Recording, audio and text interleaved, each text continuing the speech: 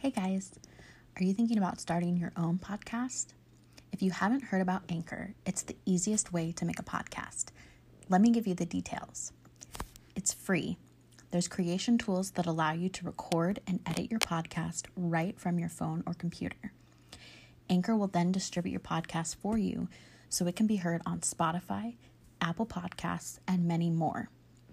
You can make money from your podcast with no minimum listenership. It's everything you need to make a podcast all in one place. Download the free Anchor app or go to anchor.fm to get started.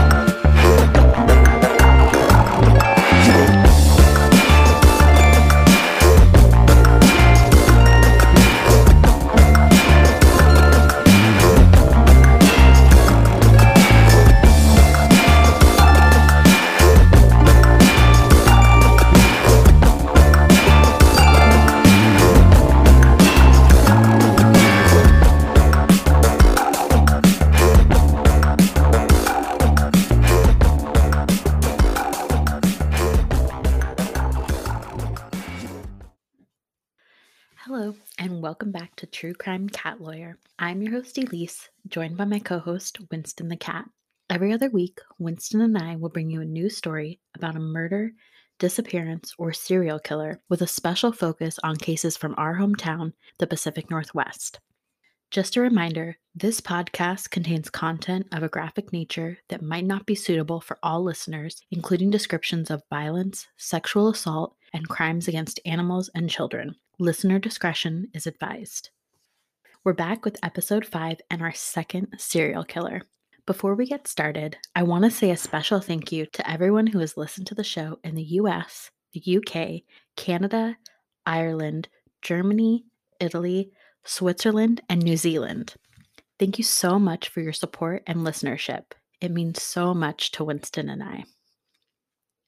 Today I'm going to tell you the story of Keith Hunter Jesperson, aka the Happy Face Killer. Not to be confused with the Smiley Face Killer, because that's a whole nother can of worms. I got most of my information from Jack Olson's book, I, The Creation of a Serial Killer, and Jack Smith's book, The Happy Face Murderer. Keith's daughter wrote a book and did a podcast about her dad, and I will link to both in the show notes for this episode if you want to learn more. Keith Hunter Jesperson was born to parents Leslie and Gladys Jesperson on April 6, 1955. He was the forgotten middle child with 2 older siblings and 2 younger siblings. The Jesperson family lived in Chilliwack, British Columbia, a rural part of Canada. Unlike the father of our last serial killer, Jerry Brudos, in episode 2, Keith's dad Les spent a lot of time on his career as an engineer. Of course, putting his career first meant that he would sacrifice spending time with his wife and their 5 kids. The time Les did spend with his kids was tainted by his physical and psychological abuse. Keith's dad was an alcoholic, but he still demanded respect from his children. He once convinced Keith to urinate on an electric fence and then proceeded to laugh at him when Keith was shocked. Despite this abuse, Keith saw his father as an icon, and he described him as overpowering. Throughout his life, Keith would have a love-hate relationship with his father. He was constantly seeking his father's approval and rarely received it. In addition to the abuse inflicted on Keith, the time he spent with his father had another impact on Keith's development. Les and his father Arthur had incredibly negative and demeaning views of women. Arthur would insinuate on more than one occasion that women were just a waste of space. The 2 older Jesperson men had little to no respect for women, something they would inevitably pass on to Keith. His view of women was further complicated by the fact that his mother was raised to believe that sex and sexuality were taboo. Obviously, she didn't buy into this completely since she had 5 kids, but Keith's parents never talked about sex, and they never explained the birds and the bees to him. In Jack Olson's book, Keith said that he started killing animals at the age of 5 or 6. He later described his relationship with animals as complicated. Keith would go out gopher hunting with his dad, he would torture garter snakes, and he would help his dad kill any kittens that were born on their farm. Also, at the tender age of 5, Keith had his first kiss in the back seat of his mom's car. He claimed he and his little friend, quote, practiced sex, unquote, which involved a lot of touching and flashing because that's what they thought sex was. Throughout his childhood, Keith was bullied a lot. His brother gave him the nickname Igor due to his size because Keith was over 6 feet tall. Eventually, Keith's classmates caught on to this nickname and they began calling him Igor too.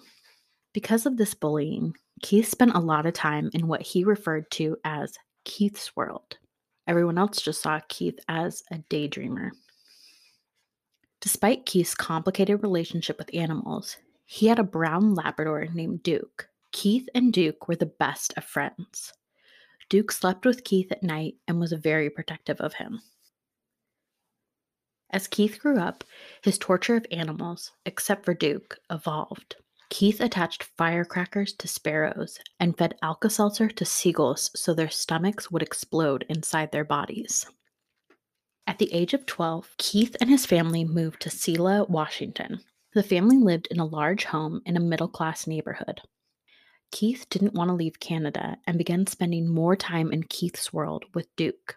He daydreamed about rape and kidnapping and overpowering a smaller girl, which, given his size, was pretty much any girl or woman. In high school, Keith tried playing football, but he soon learned the coach only wanted to use him to tackle smaller players. Keith eventually quit the team after telling the coach he wasn't interested in the violent aspect of the game.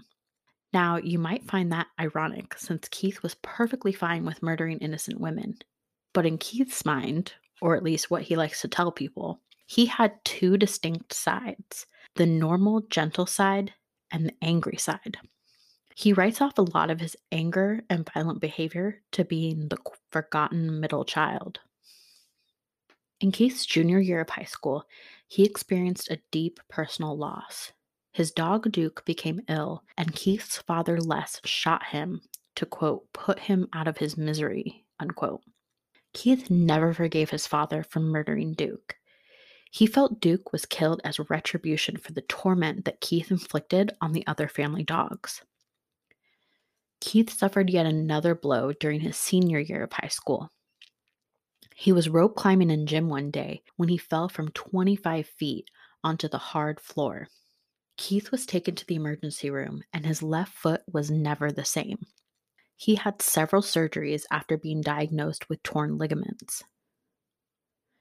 After high school, Keith first got a job pumping gas. Then, at the age of 19, he started working for his father. Around this time, Keith met 17-year-old Rose Pernick at a fast food restaurant. Despite Rose's mother's distaste for Keith, the two became engaged and they got married on August 2nd, 1975. The couple moved into a mobile home at Silver Spur Mobile Park, located on the estate of Keith's parents. In 1976, Keith received a settlement from his former high school for his left foot injury. The settlement was for $33,000, which is equal to a little over $150,000 today. Keith's father convinced him to invest his money in expanding the trailer park. Keith, desperate as always to please his good old dad, agreed, and the two became business partners with a 10% ownership interest for Keith. The trailer park went under 2 years later and had to be sold due to their money problems. Despite Keith's low sperm count and difficulty conceiving, he and Rose welcomed a daughter who they named Melissa in 1979 and a son who they named Jason shortly after in 1980. By all accounts, Keith doted on his children. He gave them the love and affection he never received as a child, and he swore he'd never lay a hand on them. In order to support his growing family, Keith took a job as a truck driver. This was hard on the family as Keith would spend majority of his time away from them, coming home only 5 to 6 days every 4 weeks. Keith moved his family to Canada in 1981. Rose, who was pregnant with their third child at the time, wasn't particularly thrilled about the move, which is understandable given that she was on her own for long periods of time with 3 young children.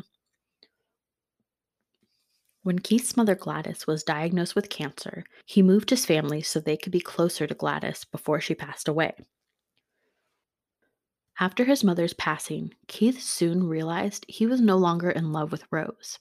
Before he moved the family to Canada, Keith had been living the bachelor lifestyle. He flirted with waitresses and basically lived out of his truck. He would later say that he didn't find his relationship with Rose sexually gratifying anymore.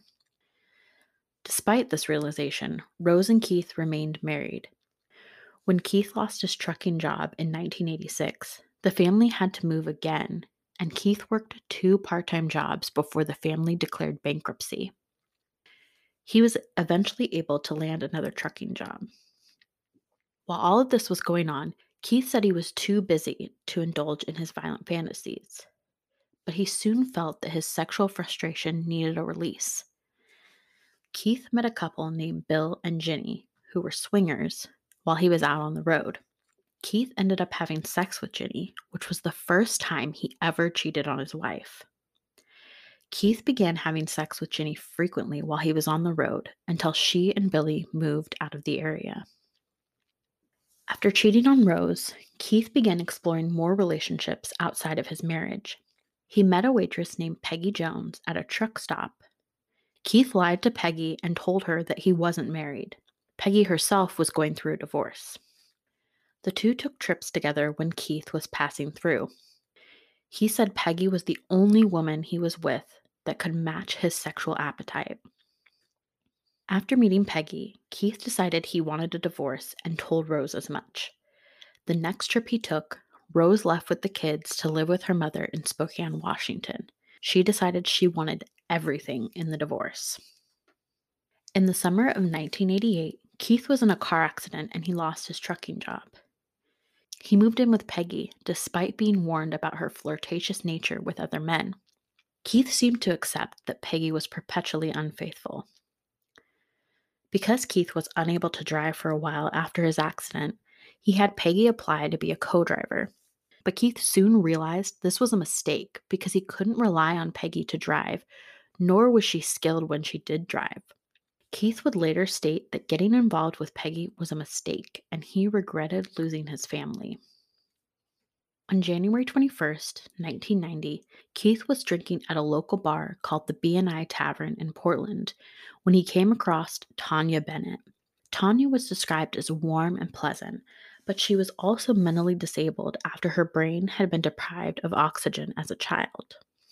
Keith invited Tanya to eat with him and then play pool, but he told her that he left his wallet at home, so he asked her to come along with him to get it. When they got to his house, which was actually Peggy's house, by the way, he kissed Tanya on the back of the neck. She tried to leave, but Keith wrestled her onto his mattress. Keith proceeded to beat Tanya, hitting her at least 20 times before strangling her. He had broken Tanya's nose and jaw. Keith left her body there and drove back to the bar to establish an alibi. He wanted to make sure people saw him leave the bar alone. Evidently, either Keith counted on people's faulty memories or he completely ignored the fact that people could have seen Tanya leaving with him earlier that night. Keith later dumped Tanya's body in a ravine and then drove to a truck stop where he stayed until 8 a.m. He was again trying to establish an alibi for himself. He then drove 3 miles further to a spot where he dumped Tanya's purse. A few days later, a biker found Tanya's body. In a crazy stroke of luck for Keith, a couple who frequented the same bar Tanya was last seen at confessed to killing Tanya. The woman even led police to the exact location where Tanya's body was found. Because of both this and their confession, the couple was arrested and convicted of Tanya's murder. They were sentenced to 15 years to life in prison. It's not entirely clear to me why the couple confessed, but as we all know, people often confess to crimes they didn't commit. Because they confessed to Tanya's murder, Keith was able to continue raping and murdering women. Keith and Peggy had several more breakups and reconciliations in 1990, but things appeared to end for good when Peggy pulled the pregnancy card on Keith. He had his doubts as to the paternity given her flirty nature, and Peggy eventually made Keith move out of her house. After the two split, Keith moved to Sacramento, California for a brief period. While there, he picked up a woman named Jean and her baby. He forced Jean to perform oral sex on him. Keith later admitted he thought about killing Jean, but he didn't want to kill her baby too. Apparently, this serial killer had his limits. Good on you, Keith, for knowing your boundaries. Jean had tried to run away, but Keith was somehow able to convince her to let him drive her and the baby back to town. But as soon as they arrived in town, Jean got the police involved. Ever the charmer, Keith was able to play off the situation as a simple misunderstanding. He told police he just regretted having sex with a married woman. Shortly after this incident with Jean, Keith reconciled with Peggy and took a trucking job that would allow him to be closer to his ex-wife Rose and their kids. He brought Peggy and her kids with him. Around this time, Keith was feeling butthurt that no one knew he killed Tanya Bennett, so he decided to write his confession on the bathroom wall of a bus stop in Portland. He signed his confession with a smiley face. Keith's next murder wouldn't come until late summer of 1992. Keith picked up a woman named Claudia who said she needed a ride to LA. Because this woman was a sex worker and Keith didn't have enough respect for women to remember the names of his victims, Claudia may or may not be accurate. Keith offered to drive Claudia to LA, and as soon as she got into his truck, Keith kissed her. He made it very clear that he didn't pay for sex. Claudia refused to have sex with Keith, which is totally understandable since he clearly wasn't going to pay her and she didn't owe him anything. But Keith took off her clothes anyway and repeatedly raped her. After he was done, Claudia asked Keith for drugs, but he told her he didn't do drugs, so she was out of luck. Yet another line serial killer Keith is unwilling to cross. Murder? Sure, why not? But drugs? Oh no. Claudia decided to use Keith's CB radio to ask other truckers in the area if they could hook her up with some heroin. Keith, being the bitch baby he was, got mad, so he gave Claudia $20 and basically told her to get lost. Claudia asked him for more money, and when Keith refused, she threatened to tell a nearby security guard that Keith had raped her. Well, that really pissed Keith off. Going back to his childhood views of women, any kind of insubordination from a woman, especially a woman whose profession and addiction he looked down upon, really set Keith off. So when Claudia made this threat, she had sealed her fate in Keith's mind. Keith locked the truck doors, took out duct tape, and taped both her arms and ankles in front of her. He punched Claudia in the side of the neck, rendering her unconscious. He taped her to his bed and raped her. A police car actually pulled into the same parking lot as all this was going on. As soon as the officers went in to eat at the diner, Keith pulled out of the parking lot and got back onto the highway. Claudia was somehow able to free herself while Keith was driving, but unfortunately for Claudia, Keith tied her up again and started choking her until she was unconscious. He began playing what he called a game of choking Claudia in and out of consciousness, getting increasingly aroused each time. After the fourth time, Claudia died. Keith fell asleep before he could dispose of Claudia's body, and when he woke up, a police car was parked in front of his truck. Claudia's body was hidden only by a blanket. Keith convinced the officer that he pulled his truck over because of tire issues. Evidently, this excuse satisfied the officer because he left without issuing a citation, ticket, or warning. Keith drove 10 miles further and dumped Claudia's body into a canyon off Highway 95 in the San Bernardino area. Unlike Tanya's body, which he had left exposed, Keith covered Claudia's body with tumbleweeds, and she was hidden by bushes in the canyon. 1 month later, in October 1992, Keith met a woman named Cynthia Rose. Keith groped her, but told her he was too tired to have sex. He parked his truck to get some rest, but as soon as he turned off his truck, Cynthia hopped up into the passenger side of his truck. Keith was pissed. He felt disrespected by Cynthia, who blatantly ignored his request to let him sleep. Keith grabbed her by the neck, dragged her to his bed, and began choking her. He bound and gagged her while she was still alive, but after he drove away, Cynthia quickly died. Keith wasn't able to rape her, which pissed him off even more. He dumped her body at an empty way station after ripping the duct tape off her wrists and placing her body on some garbage near a tree in the corner of the parking lot. He again covered the body with tumbleweeds. After the murders of Claudia and Cynthia, Keith got paranoid about being caught. But as time went on and he realized he'd gotten away with the murders, including Tanya Bennett's murder, Keith became fearless. A month after Cynthia's murder, Keith used his CB radio to put a call out to a sex worker named Lori who frequented a Wilsonville rest stop. The two connected and Keith paid her for sex. Lori and Keith got into an argument about how much money he was going to pay her, and Lori threatened to call the police. Of course, we know Keith doesn't take kindly to being threatened by sex workers. He forced Lori onto his bed and began choking her. He played the game where he brought Lori in and out of consciousness for over an hour before choking the life out of her. Keith groped her dead body and took $250 from her pockets before dumping her body in a parking lot covered with foliage and garbage. Following Lori's death, Keith had a 4-month cooling off period. During this time, no connection was made between the 4 murders. Each took place in a different jurisdiction, and the bodies were dumped in difficult-to-find locations. Not to mention, police thought Tanya Bennett's murder was solved because 2 people confessed and were serving time for her murder. As a truck driver, Keith had the perfect hunting ground and cover story.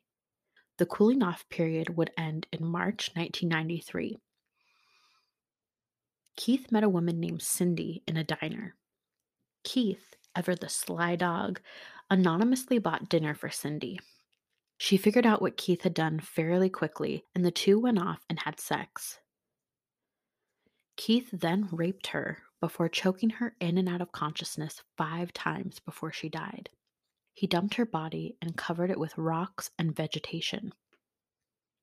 6 months later, Keith met a woman named Julie Winningham at a truck stop. For some reason, he decided to take her with him on a road trip to Seattle and then Yakima. They spent the day together at a fairground, they partied, and they had sex. They spent a few more nights together before parting ways. According to at least one source, Keith and Julie dated for about a year after their initial meeting. During this time, Keith decided he'd write a letter to the Washington County Courthouse, which is located in Hillsboro, Oregon. He included details outlining where Tanya's body had been found, the exact injuries he'd inflicted on her, and the location where he threw her purse away. He signed the letter with a smiley face. When that letter didn't get any attention, Keith wrote a second letter in April 1994, this time to the media. Again, he got no response, so he decided to send another letter. Each letter contained the happy face signature. When Keith didn't get the attention he wanted from the media, he went on the prowl again. While in Florida in 1994, Keith picked up a woman named Suzanne who rode with him on his way to Georgia. She fell asleep and Keith started taking off her clothes. She woke up and started screaming, so Keith covered her mouth. She begged him to let her go, but instead, Keith raped her. Once she fell asleep again, Keith attempted to rape her once more, but this time, when she started screaming, Keith choked her to death. He hid her body in some bushes on the side of the road. For whatever reason, Keith decided to tie some nylon rope around Suzanne's neck prior to dumping her body. Keith didn't kill again until January 1995. After his truck spontaneously caught on fire, he was forced to stay in a hotel while it was being repaired. At the hotel, Keith met a stripper named Angela Sabrise. She spent the night with Keith and decided to go with him on his next trip. But Keith quickly tired of her as soon as he got the sense that she was only using him to chauffeur her around. When they were in Nebraska, Keith stopped at a truck stop and raped Angela. He felt slighted by her for using him, which must have been weighing on his mind because he started choking her. Once she was dead, Keith fondled her body before putting it in a plastic bag. Keith started getting paranoid that he was going to get caught. People saw him and Angela together, and she had used his credit card to make some collect calls. He called his trucking company to set up an alibi, and then, in what can only be described as a disgusting display of inhumanity, Keith decided the best thing to do was to tie Angela's body beneath the trailer of his truck in order to grind her face and fingerprints off. He drove 70 miles per hour and dragged Angela's body for 12 miles. When he stopped to check the body, Angela was missing a shoulder and a thigh, and her intestines and hands were all over the road. Keith took what was left of Angela's body and dumped it in a secluded bank about 50 feet from the road. Interestingly, Keith started having suicidal thoughts after Angela died. He would later tell people he thought about suicide after Tanya Bennett's murder as well. It's hard for me to decide how to take these comments. On the one hand, I think whenever someone mentions suicide, red flags should go up and that person should get the help that they need. But on the other hand, in Keith's case, it seems like he brought up suicide only as a way to get more attention and or to avoid the consequences of his actions. It's really hard to feel bad for someone like that. The way he treated Angela and her body was particularly disgusting, and he should feel bad for doing that to another human being. In March 1995, Keith met up with his ex-girlfriend, Julie Winningham. She asked Keith for money to pay off a fine, and she drunkenly proposed to Keith. Keith later said he'd fallen back in love with Julie, but she began asking him for more and more money, and Keith began to feel used. Julie even tried to blackmail Keith. Knowing what we know about Keith, this would not end well for Julie. Keith choked her until she passed out and bound her hands behind her back, tied her ankles together with duct tape, and covered her mouth with duct tape.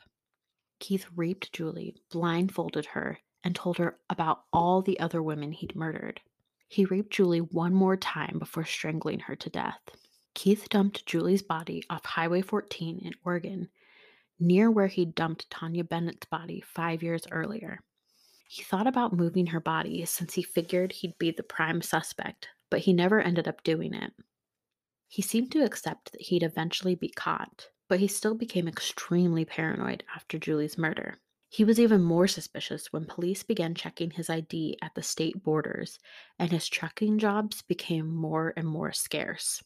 Keith didn't know it at the time, but his employer was actually working with the police, and they arranged a fake pickup in an attempt to apprehend Keith. Keith drove to the pickup site, and he was immediately surrounded by police and told that he was wanted in connection with the death of Julie Winningham. They told Keith that Julie's body was found the day after she was murdered. Keith instantly regretted not moving her body when he had the chance. Clark County investigators interrogated Keith for 5 hours, but eventually had to let him go due to a lack of evidence. But they did take hair and blood samples from Keith. Keith knew time was running out and police were closing in. It was only a matter of time before he'd be arrested for murder. He tried to overdose by taking a bunch of pills, which didn't work. He also wrote a confession letter to one of his brothers. Then he called the arresting officers and confessed to Julie's murder.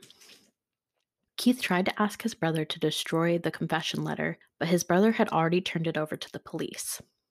In the letter, Keith had not only confessed to Julie's murder, but to the 7 other murders as well.